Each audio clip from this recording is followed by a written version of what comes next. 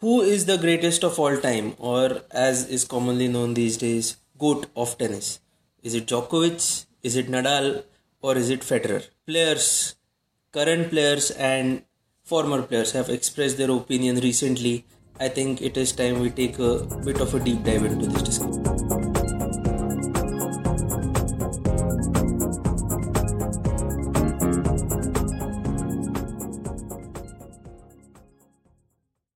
It has been only a few weeks since Australian Open has ended, and the GOAT debate has heated up like never before. Dominic Thiem has famously said that the number of Grand Slams should be the only defining criteria, which strengthens Djokovic's position. Even Fonini and Stubbs have indicated that Novak will be the ultimate GOAT. Yeah, and even before Djokovic won this Australian Open, I think a lot of past players have given their opinion. Jim Courier had famously said that Djokovic will eventually win the most number of Grand Slams. Even Boris Becker had indicated that Djokovic, how hungry Djokovic is, to win the most number of Grand Slams, and maybe he will be the most successful Grand Slam player ever. Although he did say a bit diplomatic statement that Federer is too perfect to be true. His exact statement was maybe he didn't want to completely side with Novak. And on the flip side, players like Henman, Kyrgios still think that despite all the statistics, all the data that we have, Federer is the one and only real GOAT. On the other hand, John McEnroe has a balanced opinion. He has said that Federer is the best grass court player, Nadal is the best clay court player, and Djokovic is the best hard court player. I think he has avoided a bit of a controversy. So what do you think? Actually, what McEnroe said is quite up there, but what do you think of this debate?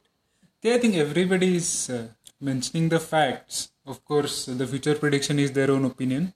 But to start with, let's take a deep dive on the statistics. So Federer is at 20 Grand Slams and he has officially retired now. Djokovic and Nadal are tied at 22. Going beyond Grand Slams, Djokovic leads the head-to-head stats, the Masters 1000 stats against both Nadal and Federer. Also, he is tied with Federer for ATP Tour final wins, that is 6 each, against none for Nadal. The only stat that really favors Federer is the total ATP titles, which is 103 against 93 of Djokovic and 92 of Nadal. So, in this data era, I think it is 100% clear that Djokovic is the ultimate GOAT. Yeah, but don't you think if we look at the polls, the media houses or in general whatever polls are conducted, most of them favor Federer, while Nadal is the most popular player amongst the three on Instagram with 18 million followers. He almost has 50% more followers than Djokovic or Federer. But still, I think we need to go a lot more beyond data to decide that. And first of all, if you talk about Instagram followers, I think 18 million for a player like Nadal, and if he has the highest number of followers, I think Instagram is not doing enough justice to all three of them. Yeah, and I think the common popularity of Federer really comes down to the way he plays. Primarily, he does things that don't seem possible at all. If you really see Roger's top 10 points of all time versus anybody else, I think the wow factor cannot be matched. Plus, I think the greatness of any player is how easy he makes it look. And there is little doubt that Federer makes us think that tennis is easy, pretty much unlike Novak or even Rafa. Yeah, man, of course. The famous backhand reverse smash, the drop volleys, the slice he has, I think he has one of the best slices tennis has ever witnessed. And it feels like somehow Federer is gliding on the court. It doesn't look like he even sweats a drop of, sweat while he plays. Or maybe it is the way he dresses. I don't know whatever it is. But it never feels like he's putting in any effort. Everything just seems very effortless, and it feels more like an art form rather than a grueling sport. And I think these are the intangibles which you cannot capture with data or numbers. That's so true.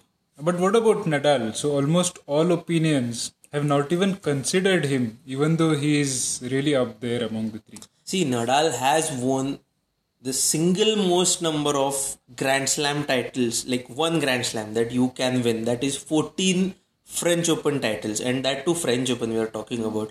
Clay is easily the toughest surface to continuously dominate. So perhaps this is my personal opinion, but a lot of experts would agree, I'm pretty sure. Then if you look at the French Open statistics, the next number is Bjorn Borg with 6 French Open titles, and after that it is directly 3. Like I think Ivan Lendl has 3, and Guga Kuerten, who some fans like us know what Guga Kuerten was to French Open.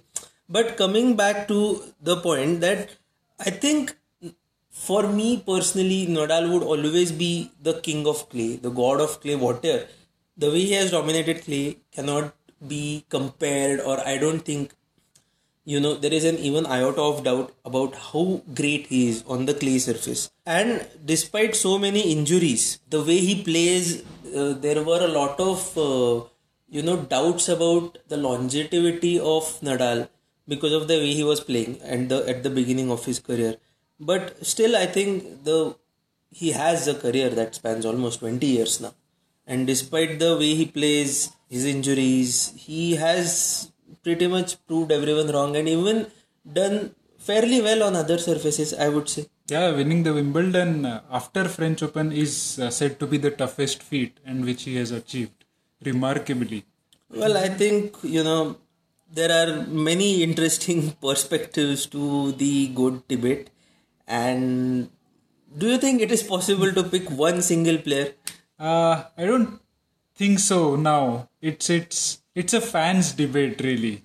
I am pretty sure that the greatest 3 players we are talking about don't really care too much about this, and they will be really focusing on the next tournament. Yeah. The 3 greatest, by that we mean only the 2 remaining greatest players. Unfortunately, Federer is out.